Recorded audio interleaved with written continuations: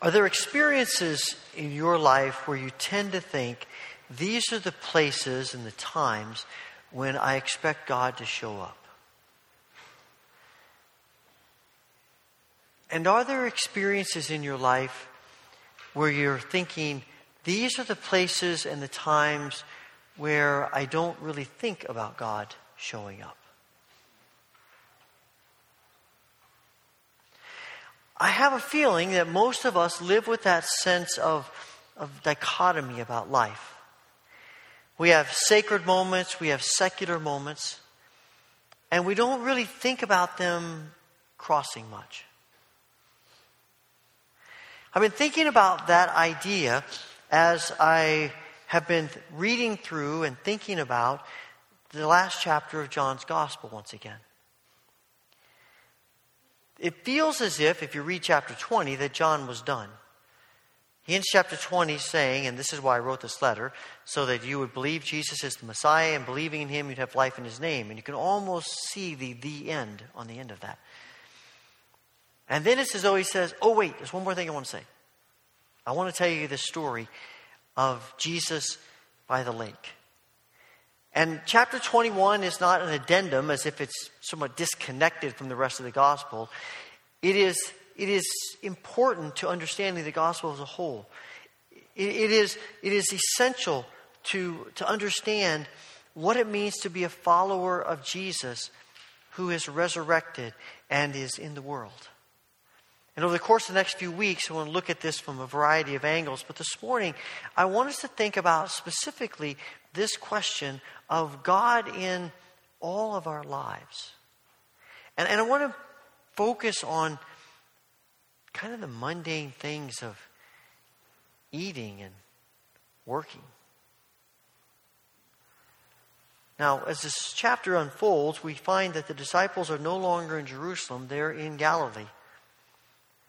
They have been in Jerusalem for at least the first week or so after Jesus' resurrection. He appears to them there the night of His resurrection, and then a week later.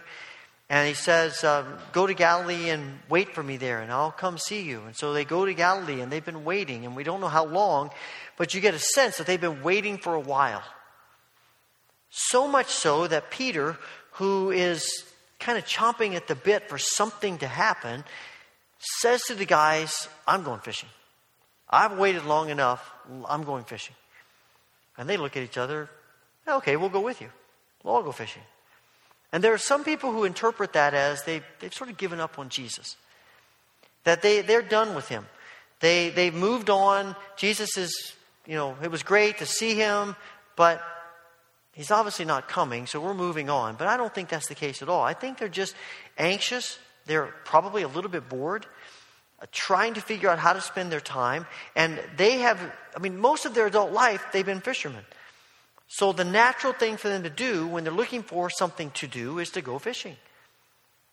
Once they go out in the boat, they spend the night fishing, don't catch anything. Jesus says, He's on the shore, try the other side of the boat. They do, great haul of fish. They come in, Jesus fixes them breakfast, and they have a great time together. Now, what intrigues me about this story is as you get to the end of it, and John says Jesus gave them the fish and Jesus gave them the bread. It almost has a feel of being sacramental. It almost has the feel that you've been transported back to that room in the upper room on the night that Jesus was arrested. And He institutes for the first time this holy meal of bread and cup. It almost has that feel to it. And it becomes a holy moment because of that. But I'm convinced that if that is the case, if that's what John and Jesus are trying to communicate, I don't think that's all that He's trying to communicate. I don't think this is a holy moment just because it might have some connection to that night. I think it's a holy moment because of the moment. And Jesus is in it. As they eat fish and bread. Things that we do every day. And they do every day.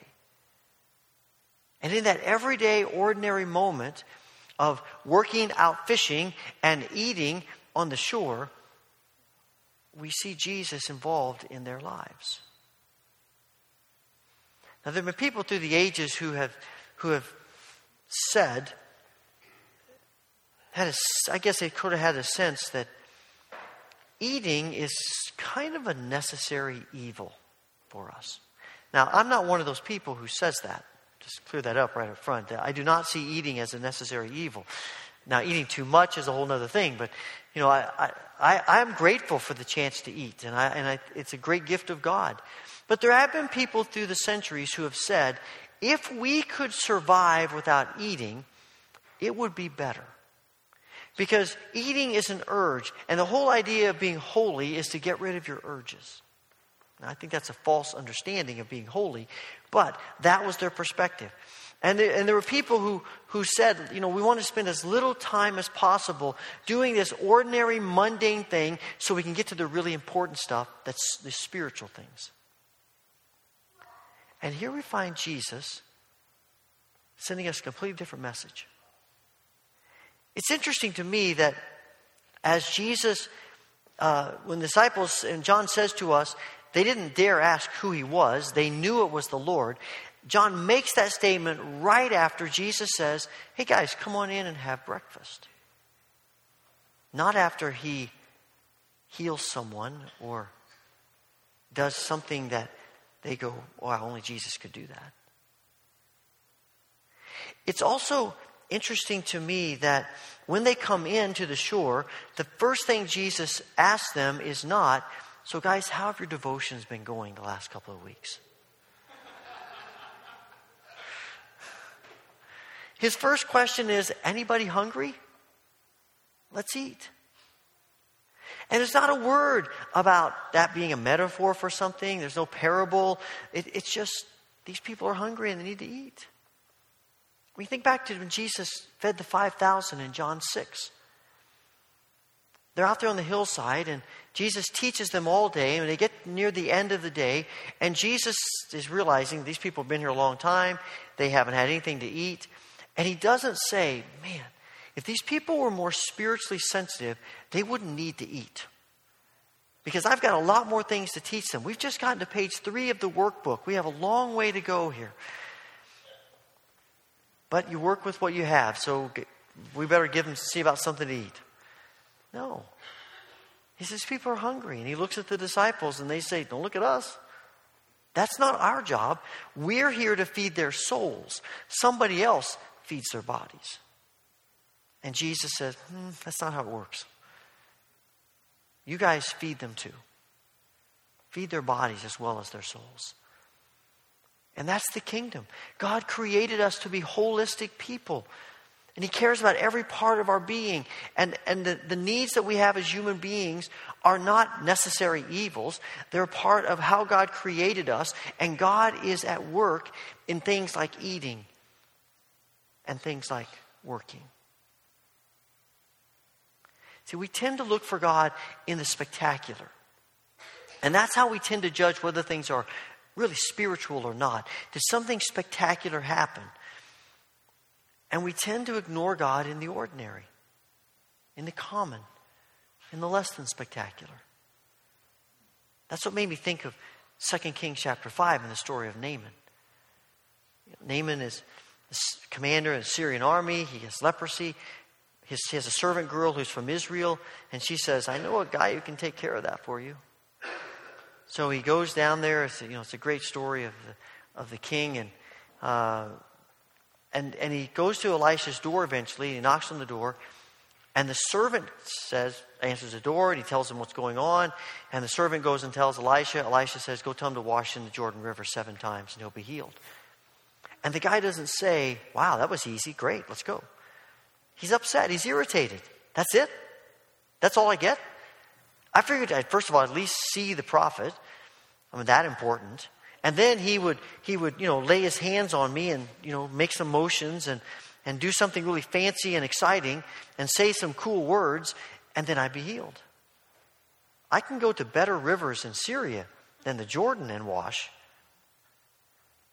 And he has you have to give a lot of credit to his servants. They care a lot about him and they have a lot of guts. And they say to him, sir, If he told you something crazy to do, you would do it. So why not do the simple thing that he said? Good point. And he goes, he washes, and he's healed. Naaman thinks God can only show up when something spectacular is taking place. And the truth of the matter is, God is at work in every moment of our lives. Those places and times and circumstances that we call spiritual and exciting, and the moments that we call ordinary and mundane and routine. The kinds of lives that most of us live. Because most of our days are probably better defined by routine than exciting. And God is in those moments. God wants us to understand that maybe it's in those routine moments that he might be able to do more in our hearts than in the spectacular moments. I read recently an article in Christianity Today by Bradley Nassif. I think the title of it was called The Monotony of Work. And he talks about, takes us back to the desert fathers and mothers of the 4th and 5th century and talks a lot about their view of work. And he says they tended to see work as heavenly sandpaper. That doing work kind of rubbed the rough edges off of us. It humbled us. Doing work helped us to understand the creative nature of God. Doing work helped them to see God in the work that they were doing, however routine or ordinary it might be. And they talked about the fact that it wasn't important just to till the soil, but what tilling the soil was doing in our own hearts. See, we tend to run away from the mundane things thinking so we can have time for God. Their mindset was God is in the mundane things. God is in the routine. And he tells a story about one of the fathers named John the Dwarf, who decided one day that he was in his younger years, and he decided he wanted to be free of all of the stuff of the earth. And so he went to his elder brother and he said, I want to be free from this stuff, and I want to be like the angels who don't do any work. They just unceasingly praise God. And so he took off his cloak and he went into the desert. And a week later he came back and he knocked on the door, and his elder brother answered the door and looked at him and he said, "Who are you?" He said, "It's me, your brother, John." His brother said, "It can't be. My brother's an angel. He's no longer on earth anymore." He said, "No, it's really me." And he shut the door. And he left him outside all night. And the next morning, he opened the door and he said, "Now you realize that in order to be a follower of Jesus, you work. You do mundane things. You live ordinary life. And God's in that." And John fell to his feet and begged his forgiveness. There's something in that resonates with me about how I view what I do and how I do it. The ancient fathers talked about work being one of the primary ways in which God develops Christ-likeness in us. And they said that our highest vocation is not the kind of work we do. It's the kind of people we become while we're doing it. I think part of our problem is that we have a skewed view of God and the kingdom. See, for us, work is a means to an end. We're all about getting to the end. And the fastest, quickest, easiest way to the end is how we live our lives. We're all about shortcuts. But God keeps telling us that the kingdom is not about shortcuts. In fact, there are no shortcuts in the kingdom. There is just the process, the journey of living day by day, moment by moment with Christ. And if we do that, then we get to the end God wants for us. But the irony is, if all we're looking at is the end, we never get to the right end. Because all we're thinking about is the shortcut, the easy way, the simple way, instead of the process. And the process is so vital because it's in the process that God does the work in us that he needs to do. That process that takes time of rubbing off the rough edges and changing our attitudes and our hearts that simply don't happen overnight. You think about Jesus, again, going back to him feeding the 5,000. He doesn't just pull fish and bread out of a hat.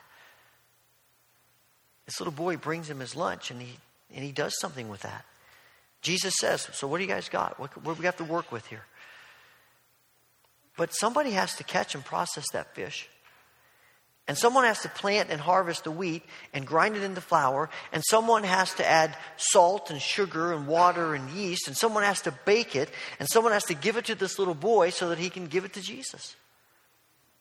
And in my mind, I'm thinking, that's a lot of wasted time. Why can't we just go from seed to bread and eliminate all that middle stuff? That'd be a lot more productive. We'd feed a lot more people. We'd get a lot more things done. Wouldn't that be better?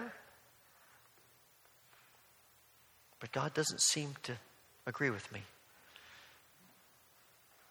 Jesus tempted in the wilderness. 40 days he's been fasting. He is desperately hungry. Why not turn rocks into bread? What's the big deal? I think the big deal is because Jesus knows God doesn't work like that. There is still the sense of trusting God to supply his need without taking a shortcut. And every temptation that Jesus encounters in the wilderness is to take a shortcut. And every temptation that comes to us is to take a shortcut.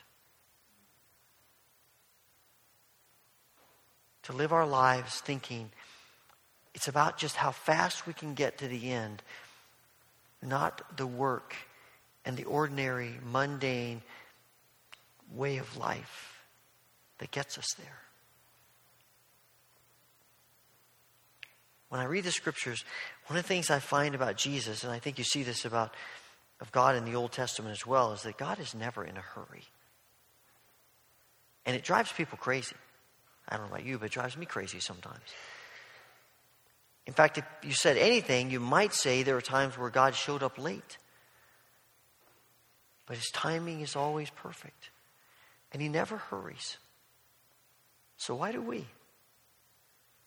Why are we always in a hurry? Why are we always stressed? See, I'm convinced if we could live our lives seeing God in the ordinary, seeing God in the mundane, it would eliminate a whole lot of stress and worry and anxiety about what we're not doing for the kingdom, about what we're not getting accomplished. And again, it doesn't mean that we're being lazy. Scripture's clear. We work. It's a part of what it means to be a human being and a part of what it means to be in the kingdom. And I think that will be our eternal existence. I think we will work all through eternity. It'll just be different because it won't drive us. Our work won't rule over us like it does now.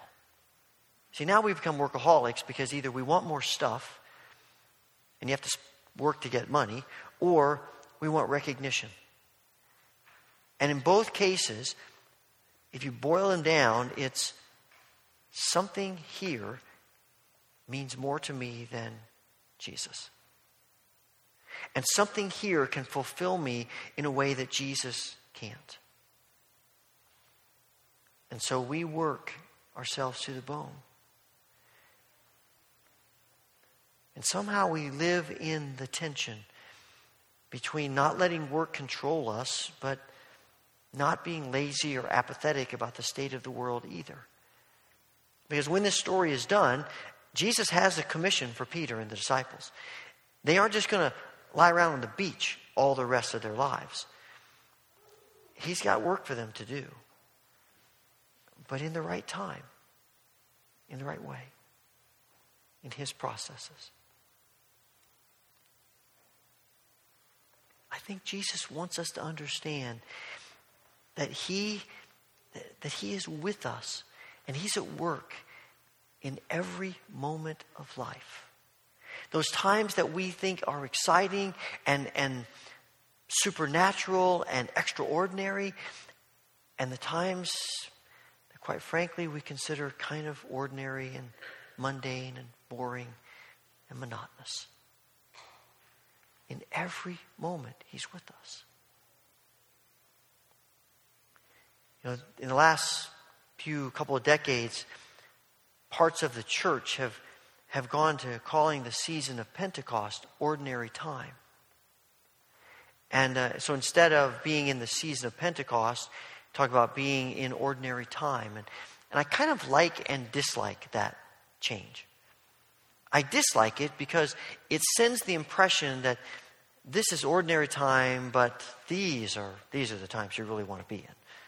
You know, you want to embrace Advent and Lent. Now there's some times there. This is just ordinary time. And I don't think that's at all what it means, but it can communicate that. But I like it because, quite frankly, it reminds us that in ordinary life, and Pentecost is almost half of the year, that in Pentecost, in ordinary time, Christ is present. And even if it's not something like Christmas Day or Easter Day or Epiphany or any of the other parts of the seasons of the year, Christ is just as present and He is just as much at work in what we call ordinary time as the other time. And I want to learn that lesson. I want to be able to see Christ in my everyday. When I'm preparing sermons and when I'm filing. When I'm standing up here in front of you and when I'm turning in a report to my district superintendent. When I'm cleaning up my office after the whirlwind of the weekend. And whether your work is inside the home or outside the home, Christ is present and He wants us to know that He's present.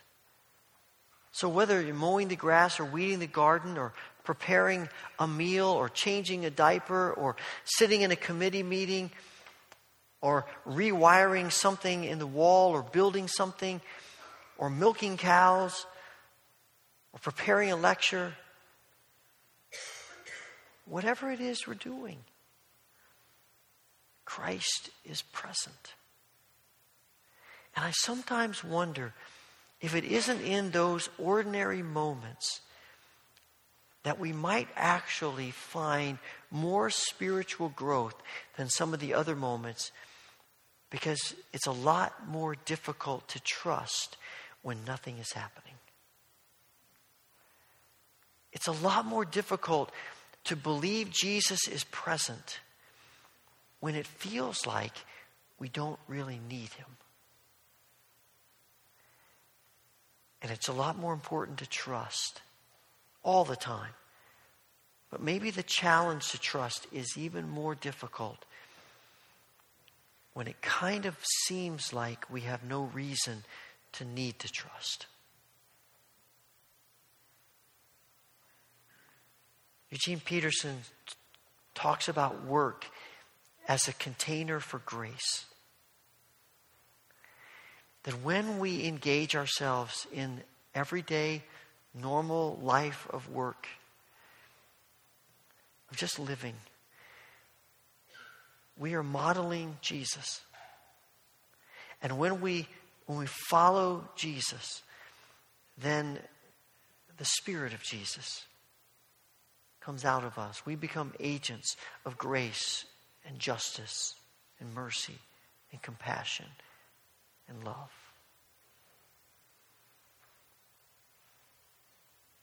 Isn't it what Paul writes to the Colossians? Whatever you do, whether in word or in deed, do it all in the name of the Lord Jesus Christ, giving thanks to God the Father through him. Whatever you do, whatever you do, whatever you do. I think it was Oswald Chambers who said something like this. There is no such thing as secular life or sacred life. There's just life. And Jesus lived life. And my question for you and me is, do we? Are we so in tune to Jesus that we just live life and we see him in every moment? When we expect him, when we don't. Heavenly Father, thank you for wanting to be involved in every moment of our lives. We thank you that because Christ is risen, there are no more boundaries on what he can do and where he can go, how we can use our lives. Freedom. We pray, Father, that you will give to us eyes to see you every moment. And we ask this through Jesus. Amen.